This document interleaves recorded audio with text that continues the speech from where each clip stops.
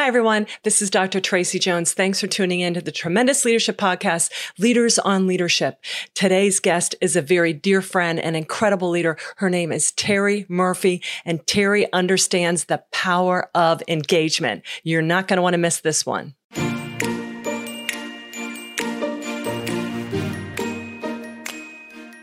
You're listening to Tremendous Leadership with Dr. Tracy Jones.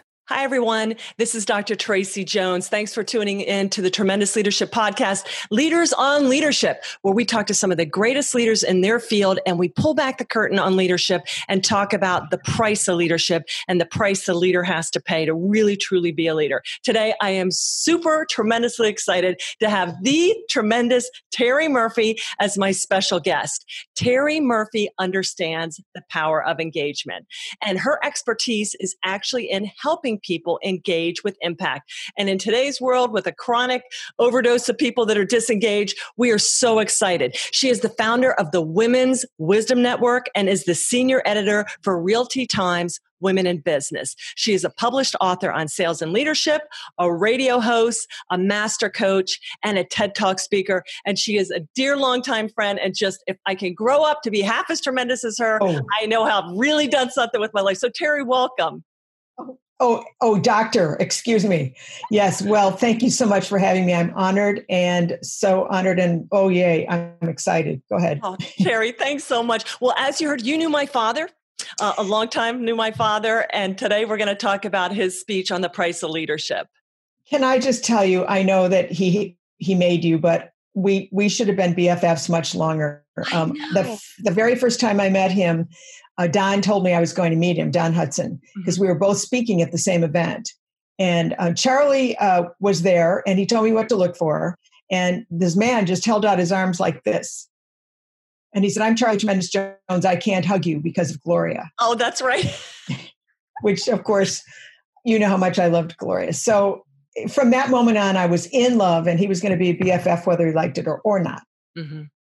Well, I'll tell you, Terry, he thought the world of you and Don, but he really absolutely adored you.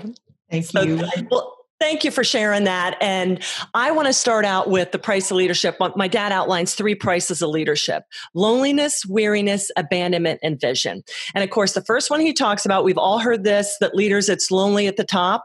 And loneliness, all of us experience it, whether we're in leadership or not. But he talks about a leader sometimes has to just set the pace and lead the way, because that's what leaders do. So can you share with me, Terry, in your career, which has spanned many different opportunities, challenges, and successes, about what you have experienced, loneliness as a leader, how you pushed through that, and how you realized, hey, it's okay. This is all par for the course. You know, it's real interesting. I think it's important to know that I'm the firstborn of 9 kids. So notice I didn't say oldest. Okay. But, it's so interesting because you have to be a leader when you're the firstborn, and your mom has no support at all. Wow. No grandparents, no aunts, no babysitters, anything. So you become a leader, and you know that you're going to mess up because you're not born a leader. You develop into leadership. And when they say it's lonely at the top, it's because you're open to such criticism. The people that don't understand, the people that see things differently, and it depends on your age. If you've only got a short runway of life, you haven't had the experience to understand that there are so many ways to observe, look, and it comes from your value systems and your core values. And so if you are truly in a position of leadership, it may not be popular. And you address that later in our interview. It may not be popular, and you may have to be out there alone, but if you have the conviction because it's deep in your core values and your belief system, you're going to roll in spite of. And then the people who are on that frequency, the people who vibrate at the same level of, I hate to say consciousness, but value, will be there. It will be there. And you just have to figure out not my favorite quote, like I'm not like Charlie, but one of the most amazing quotes from the Bible is, "Father, forgive them. They know not what they do." And you can't judge people from where they are. If that's where they are, there's a reason for that. It's based on their experiences, their pantry of what's in their head from experiences and beliefs and values. And although it may not resonate with yours, it makes sense to invite them for authorship, to understand where they're coming from, because that's a perspective, Tracy, that you have, because you didn't grow up that way. You didn't have those influences. We have this magnificent vortex that we grow up in, which is so amazing and it's so unique. And that's what the gift is. Everybody brings that gift. And a good leader creates other leaders because they believe in collective intelligence. They understand the value of it. Yeah, and that collective, you really hit on it. I love how you said people that vibrate at the same frequency. In leadership literature, we call that a value congruence. And so if I have the same values or moral efficacy as you, then I may not, the leader has to step out. Somebody's got to lead the way. You know, Dad always said, I've never seen a monument in a park dedicated to a committee. Yeah, so there's somebody that has to stand up there. But within a certain amount of time afterwards, then you do get the people you resonate with that have their values. And I love that. I mean, I love that you brought in that biblical translation that if somebody's not dialed in and on your shared value system, it's going to be it's going to be interference or radio silence. How did you handle that as a leader? What do you do at that point? Is there a certain amount of time that a leader should wait before they finally go, you know what, I need to get more shared frequency sharers, or what do you think, Terry? Well, you know, I read an interesting post this morning about people that put people on pedestals. And leadership isn't a pedestal. Leadership is kind of the blueprint of how, where, and how. And so when you think about the fact that in general, success speaks louder than, massive success, grand success speaks loud.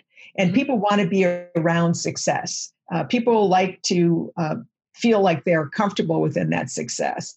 And so if when you're a leader, if you're out there and nobody's following you yet, I mean, nobody's there to help you. And eventually you just have to keep the faith that, where you're going has some value other than self. And then other people want to support that, which find other people that want to support that. And, it's a tough thing. I mean, we are so social from the moment we're born, and survival is, I have to say, rejection is the fear factor as a child. If you're not liked, if you're not accepted, you're going to die, basically.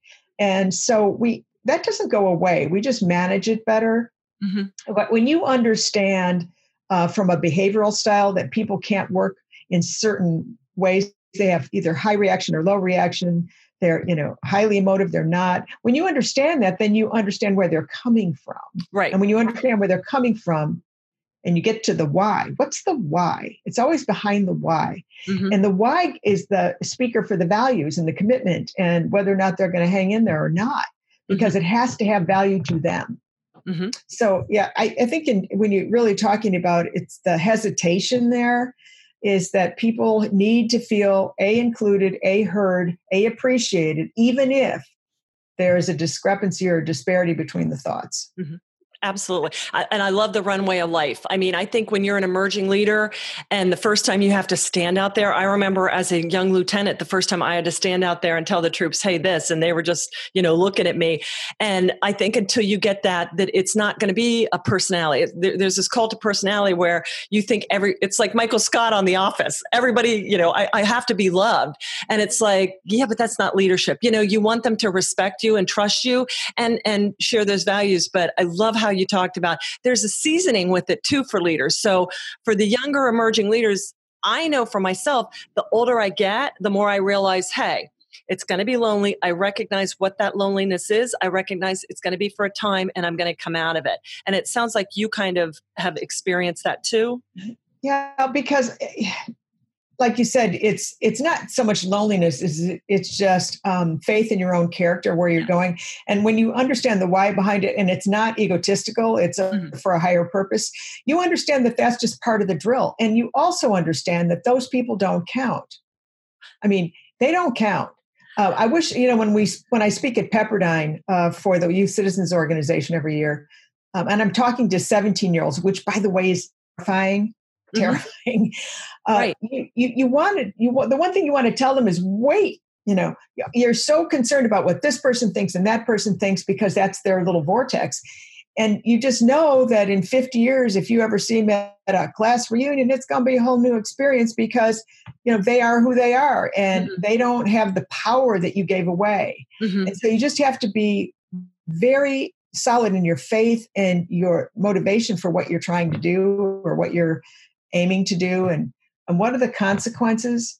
And then that'll make you roll, whether you're popular or not. And right. I can't imagine being a lieutenant saying that. Oh, yeah. They're like, we have to do what? And I'm like, the crew chiefs. And it was like, I was on second shift, so they wanted to get out for the week. And I'm like, we need to clean the general's jet because he's flying, someplace. And they're just like, what? And I'm like, this is what we're going to do. But I love that you talked about that. They're the people that count. And so that's also important as a leader to know too. Your advocates are going to support you. They may not be all in right away, but then there's other people who, if they go against you or try and tear you down, it's okay. I love it. I think leadership really helps you separate the men from the boys, the wheat from the chaff. You know what I'm saying? And just like you were talking to those teenagers, there are people that I know that abandon me.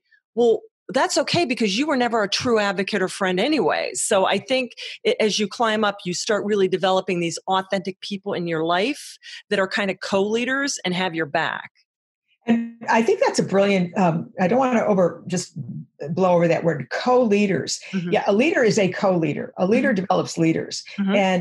And so when people trust you, and sometimes it takes a while. I mean, I just completed a program where there was, I think, a fear factor. It's either fear or love. I mean, basically, that's just it. And that's where the trust factor comes in. And she was so threatened by me, but she had a position. She had a title. And so I could have taken offense to that, but knowing better, I engaged her. I appreciated her. I would ask her opinion. And when you do that, you give authorship to those people, and then you find out who's authentic and who's not. I mean, at the end of the day, you don't want to be surrounded with people who are going to jump ship. You want people that are willing to put it in for everyone. What's the higher purpose? I always ask, what's the higher purpose? Is it going to help? Is it going to hurt? And then you roll, and people want to work with you. Well, I want to bring up something that will be uniquely distinct for the women here. You brought up the fear or love. I think sometimes too, as an emerging woman leader, and that somebody that's direct, that can be very scary and intimidating to people. And so we really have to kind of sometimes go the extra mile to say, hey, I'm just like you. I've got your back, and just bring them alongside, because especially if you've been in careers like me and you, where there's not as many women and the majority is men, right away, it's like, okay, this person's different. And so you have to don't underestimate that fear may be an element of that, them not knowing how to handle what you're saying as a woman. Yeah, the fear factor is I'm less than, especially with women. I mean, as you know, at the Women's Wisdom Network, we're doing a lot of interviews. And what's amazing to me is that universally, I've coached 2 Miss Americas. Now, there's never been an Italian Miss America. The entire pageant has never had an Italian Miss America. It's okay. We got this. But when you have a woman in front of you who has validation from the USA, right, and she still feels somewhat diminished in some capacity, I think a leader doesn't mind saying, look, I don't have it here. And that's why you're so important to this element. I mean, especially if you're a strong, dominant personality and you need somebody to hold you back, to say, wait, it's not ready, fire, aim. It's about making them feel so valuable to the equation of leadership that they feel needed and wanted and respected. For me, that's the magic formula. I love that. I love it. All right. So that was the loneliness. Now, the next price that my father said that you're going to have to pay to be a leader is weariness. And I can remember him telling me, Tracy, you can be miserable, or happy, miserable. I mean, life is tough for all of us. So the choice is really, but he says when you're a leader, you have to come to terms with the fact that if you're going to be doing anything worthwhile, you're always going to have some people that do way less than once expected and some that do way more. How do you handle the pace and the attitude with some people don't need to work so hard? And it is tiring, but there is a good tired kind of thing too. So tell me about how you shoulder on when it's tiring. Well, as a master coach, one of the things I've learned, which is the eternal by the way, is when you get to the why. What's the problem? The value system obviously there's a bifurcation in the value system. How I see things and how you see things, even if we think we see them the same, are not the same, just because we're individuals. But when you offer systems and measuring and monitoring, then they have a structure. Sometimes they don't know what to do, so they do what they think. Remember, what they think. It's always what they think. And so when you put leading with versus leading over, because otherwise you became dictatorial. Why isn't this done? Why couldn't we get this done? What's the problem here? But when you really figure out the systems and the structure, and that's kind of tied to their behavioral style so that you know how to ask and how to measure, you'll get buy-in. If you don't, you have to release them to someone who would appreciate them better. Right. I think that is it a fear of failure? Is it a fear that they can't measure up? What's the issue? I mean, it's a why issue. It always seems to be a why issue. And I think you have to get in their head and find out, is this a rabbit hole or a roadblock? Now, rabbit holes are perfectly okay when you're tired and you're cranky and you need to go in and resuscitate, which not all of us do. But if it's a roadblock, yay. I mean, a roadblock makes us go a different direction. We get to see things differently. We get a perspective we would have missed. It's a good thing, even though it's a pain, or it's an inconvenience. But that roadblock is a gift. Mm-hmm. And so you have to find out if they're a rabbit hole person, then you need to stay there. And then, tell us what we can do to either help you with that or, next. Okay. That's the one thing that's hard, especially for women, because we're highly adaptable. So we keep hoping that people will, be inspired or suddenly catch on. There are just people, the value isn't there. The value isn't there, kids. Just end of story. I love it. And that doesn't mean you have to be mean. You just have to be observant. And people do the best they can in the moment. Nobody says, let me live that moment over again so I can screw it up just a little bit more.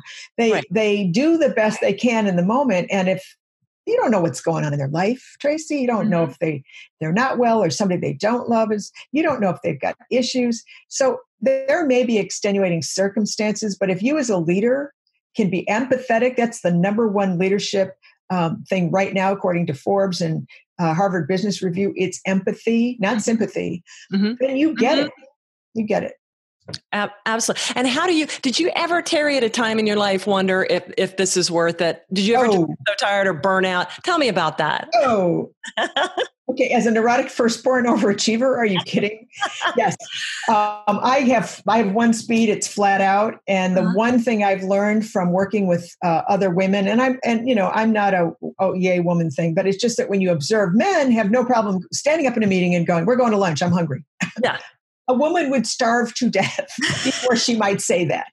And so we don't take care of self well enough so that we're girded up for the war. I mean, we have to understand that we have limited resources and we don't want to say we don't want to say no, so we say yes. Right. But every time we say yes, we're saying no to self. And you've only got a divine savings account of time. Mm-hmm. And you have to ask yourself, is this worth it for me? Mm-hmm. And if it's not, you need to switch gears. Mm-hmm. But if you're that committed, but look at your physicality. Are you physically depleted? Do you need a break? Women are so hard driving in so many cases because they have multiple jobs. They have children, and you can't say to your, 3-month-old, I'm sorry, I'm on break, no feeding.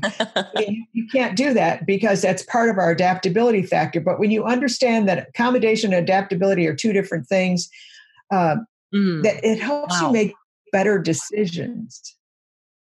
Well, that's from the 1 Minute Negotiator with Don Hudson, and that's one of the issues with women in negotiating is that. And I love it. And we got to stop saying no problem. Stop saying no problem, ladies. Start saying I can help you with that. Okay, it'll be my pleasure. Because when you say no problem, it sounds like it's no problem. It is a problem because you are spending time and energy. So you want to give yourself value. And that's what I think it comes down to is taking care of the leader so that the leader can take care of other things. And so burnout, your fault. You're not taking care of yourself. Mm-hmm. Women typically take care of everything else and not themselves. Mm-hmm. And it's just an important factor that it's okay. It's not fluffy. It's not an eye roll that you need to take a break. Stop it. Be nice to yourself. because nobody else will be if you're not. Mm-hmm. Absolutely. Love it. So then the next one he talks about, and it dovetails nicely what you were talking about into the next one, is abandonment. And he says in The Price of Leadership, we need to abandon what we like to think about and what we want to think about in favor of what we ought and need to think about. So how do you really abandon the non-value added things to stay focused on what you really need to stay focused on? Because we're the consummate multitaskers. This is the area that I struggle hardest in. I'm like you. I'll work till the cows come home. Okay. But not all work is good work. You know what I'm saying? So how do you really stay abandoned to only focusing on what you need to focus on? That is such a brilliant point. Thank you, Charlie. Tremendous. Mm-hmm. Here's the thing. As a master coach, well, and just look at us as leaders. We think being busy is productive. Right. And so often, and I hate to keep pulling out women here, but women are not good delegators because we know we have to dance backwards in heels. So we just feel like, we can do it, princess warrior, let me on, I can do it, buckle up, that's all you got. And the fact is, not so true. Awareness of where you spend your time, and we do this with something called the daily success habits. We give ourselves accountability for what we do in every 30-minute increment until you get into the habit of knowing that whatever goal it is that you're trying to achieve, whether it's writing a book or just getting through some project, that you close the door and close the windows. And this is from Douglas Rushkoff's book, Present Shock, because of the digiphrenia you just talked about. The technology of today's world and how we've trained the neurons in our brains is for that constant, back and forth multitasking, which of course makes us slower and dumber. It takes 23 minutes and 15 seconds for every single time the analog brain is interrupted to go back. And I had this discussion with someone we both know last night, and I said, your brain is analog. I mean, digital is artificial. And so that ping-ponging of your brain for this note and this notification takes you out of where you were. And that chemistry of your brain needs to go back to where it was. And so one of my favorite books is The Compound Effect, where Darren Hardy says, not only close your windows, close your doors, but time block.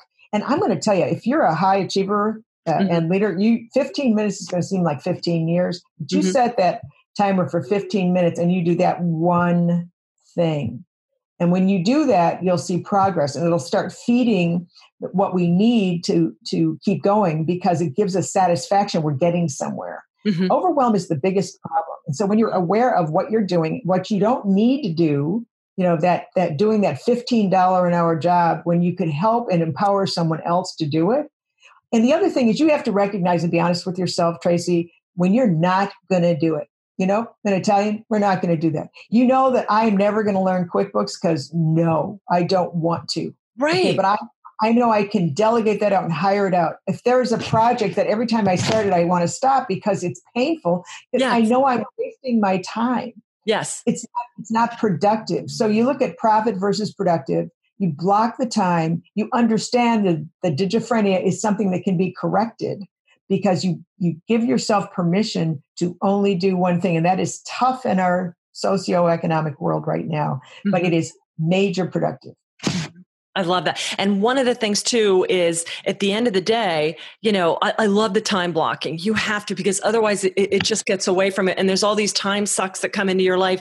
And the past 3 months with what's been going on has been a great time to really move mountains of stuff that you've been waiting to do. But Dad used to say, Tracy, for all the things that I do during the day to help me be a success, if I still have one thing in my day that goes into the failure column, I need to purge. Every day I need to die to self and push stuff off that doesn't need done right now. Somebody may be calling, oh, let's do this, or let's do, Terry, everybody has these great ideas and they call you. And the most important thing for me was, keep the main thing. The main thing is to keep the main thing, the main thing. And the leadership experts say that too. I'm like, I'm a woman. I can do 100 things at once.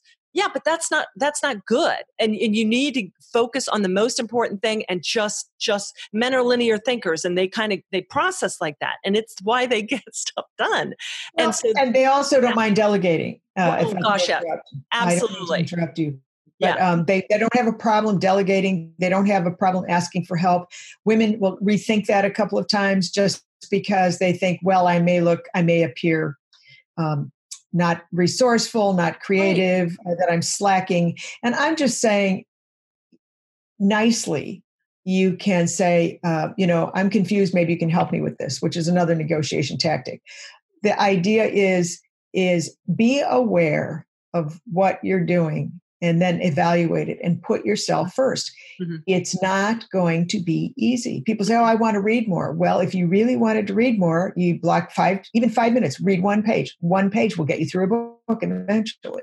Right. If you wanted to block that 1 hour for lunch with a friend, just to refresh yourself. We keep breathing our own ether, which doesn't make us great leaders because we don't get any contrast, so we don't get any refreshment, so we don't get any new juice. We need to understand that time blocking is our friend. And if you're a high I like I am, it's hard to block, but just do it. Succeed anyway, as Mike Rayburn would say. No, absolutely. I love that. Well, thank you so much for talking about abandonment. And I love that you said, if you keep starting something and then you're like, it causes you to just lose focus and go away, look at it. This is something that is not, the old strength finders. Delegate it, outsource it, let somebody else do it. And I was doing that. I was finishing up my book and I'd get to the final part and then I just go away. This is my book that's coming out. This should be the number one thing. And then I finally figured out in the back of my mind, I unpacked, there was an approval that in the back of my mind, I was thinking I probably should go in for that. And once I did and got it back, then boo, boo, boo, boo. So it's just these unconscious blocks about why, I don't want to do that. And I love that point. Why is it that every time you have to get this done, then give it to somebody that can get it done, or figure out what piece of it that you can fragment off to that. And so you can get back in the saddle. So thank you for that. That really helped me. Absolutely. In order to help a couple of my clients who absolutely will not lose control. They want control over everything. And I totally understand that. No one's going to do it exactly like you do. But when you understand the outcome, and even if you talk about it with somebody, it's getting started. And if you get started and then it's something you need to delegate out. Beautiful. Give yourself permission to be okay with that. I love that. Yeah. And then that way for the emerging leaders, that's how you continue to grow up. And again, co-leaders are being brought into your life and attracted to you and your vision. Give them something to do. Otherwise they're going to go someplace else and, want to love that. Co-leader. I'm going to use that. Thank you. Yeah, I like you're co-leader. Welcome. Well, I really, I studied in my dissertation followership, and I don't think followership is a dirty word. I mean, from spiritual, I think it's a beautiful thing. I think it shows obedience and love.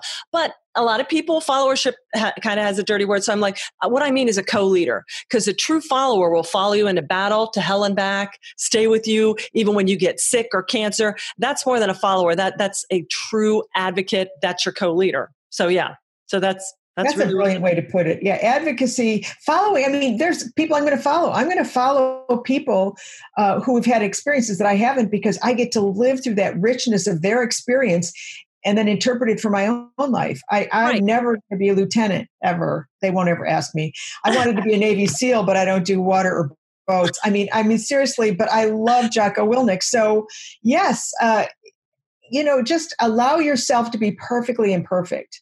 Right. And if you want to follow somebody, it doesn't mean you're less than. It just means you're co-leading.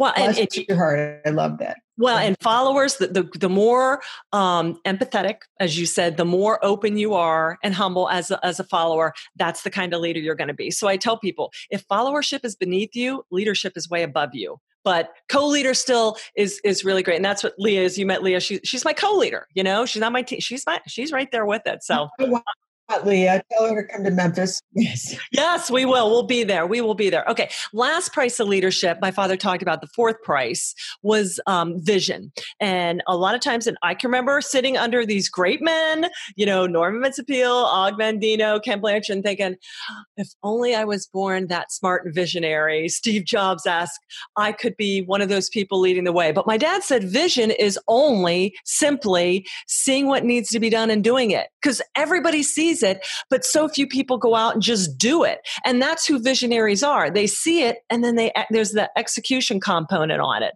So as you've been building your business, can you share with me like an epiphany, or how you really just, I think sometimes we make vision harder than it needs to be.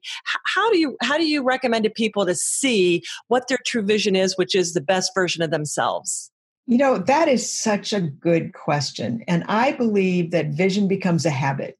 Yes. So I don't care if you're walking through the grocery store and there's a box on the floor, pick it up.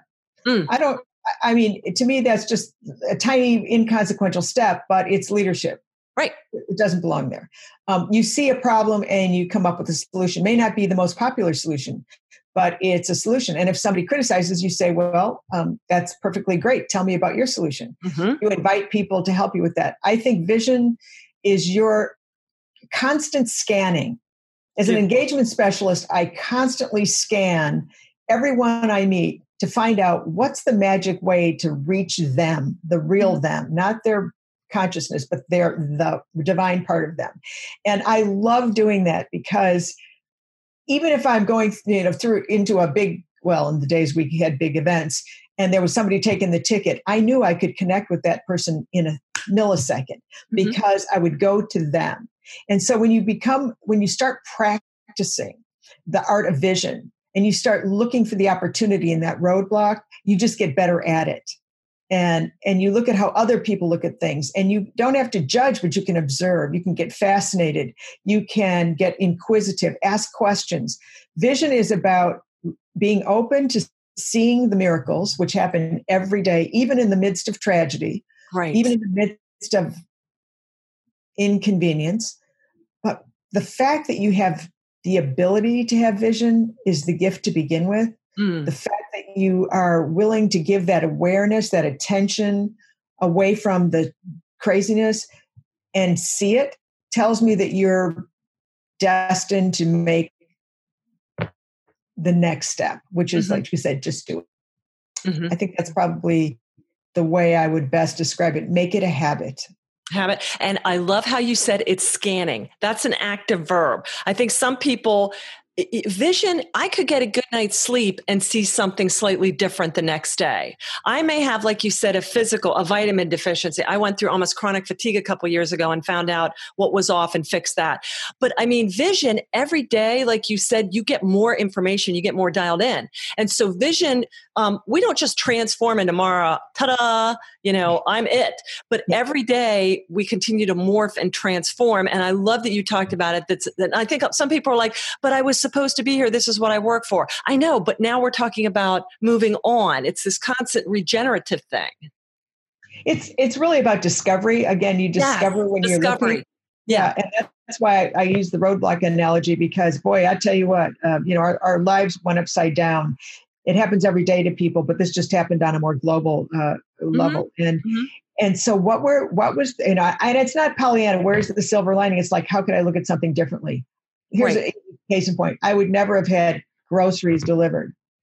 I would have really ordered from something I could pick up at the store if it was there, from like Amazon. But because of the contrast, I had to change how I viewed. So vision is a constant, eternally vigilant kind of thing. And it makes you fascinated with life because it puts up that diversity.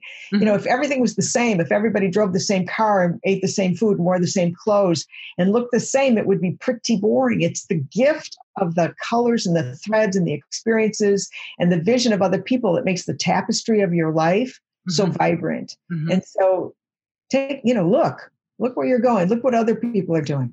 Well, I love that. And you hit it. I think openness is the greatest key to vision, because you have to see previously unrecognized assumptions and opportunities. And for leaders, there's no leadership. I mean, there's leadership books on how to develop, but half the time you're flying blind. You don't know what's coming around the corner. Look at what's going on. Okay. Yeah, but just staying open, it's not safe. Yeah. Go ahead, Terry.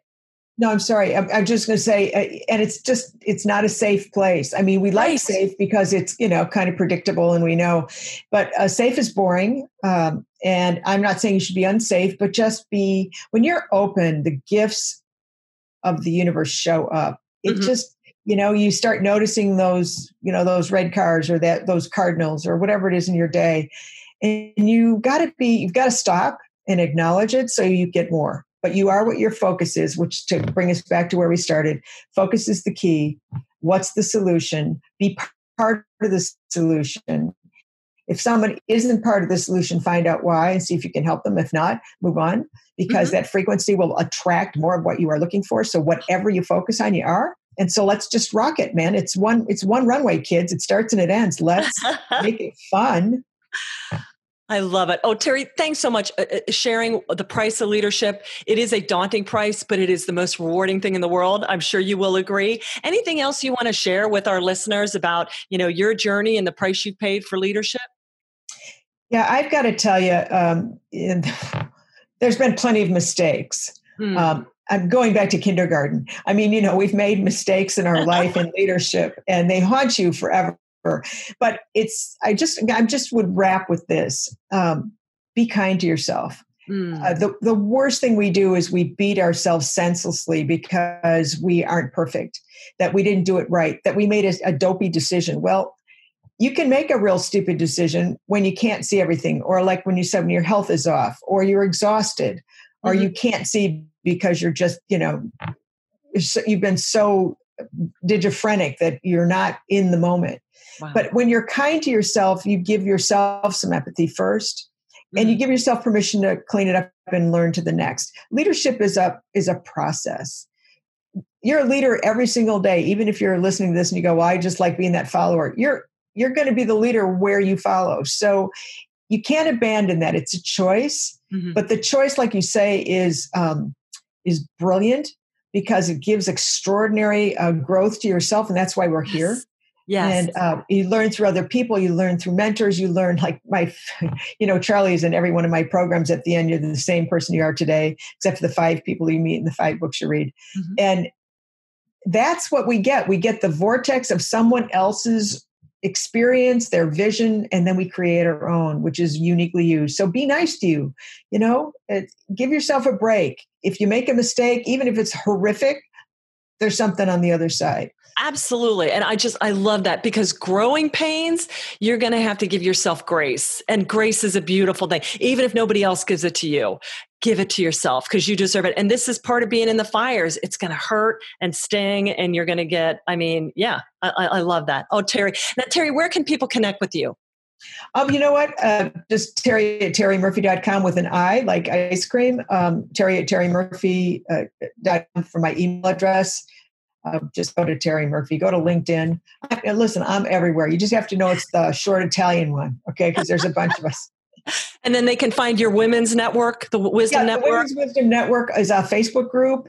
Realty Times has a whole segment for women in business, women in real estate. My favorite, in the men's room with Murph, where I interview men because we're looking for people with perspective, and it's irrelevant about gender. Right. It's all about they're bringing their magic sauce to help us live and be our best us. So thank you for that. I love it. All right, folks. Terry, thank you so much. It has been an absolute joy. And I appreciate you having in my tremendous tribe. And for our listeners out there, thank you for tuning in. Be sure and connect with Terry. And thank you for being part of our tremendous community. Have a tremendous day. Thank you for listening to Tremendous Leadership with Dr. Tracy Jones. Find out more about Dr. Jones at www.tremendousleadership.com. If you've been ignited by something you heard in this episode, let us know by leaving a review for Tremendous Leadership wherever you listen to podcasts, or by sending us a message through www.tremendousleadership.com.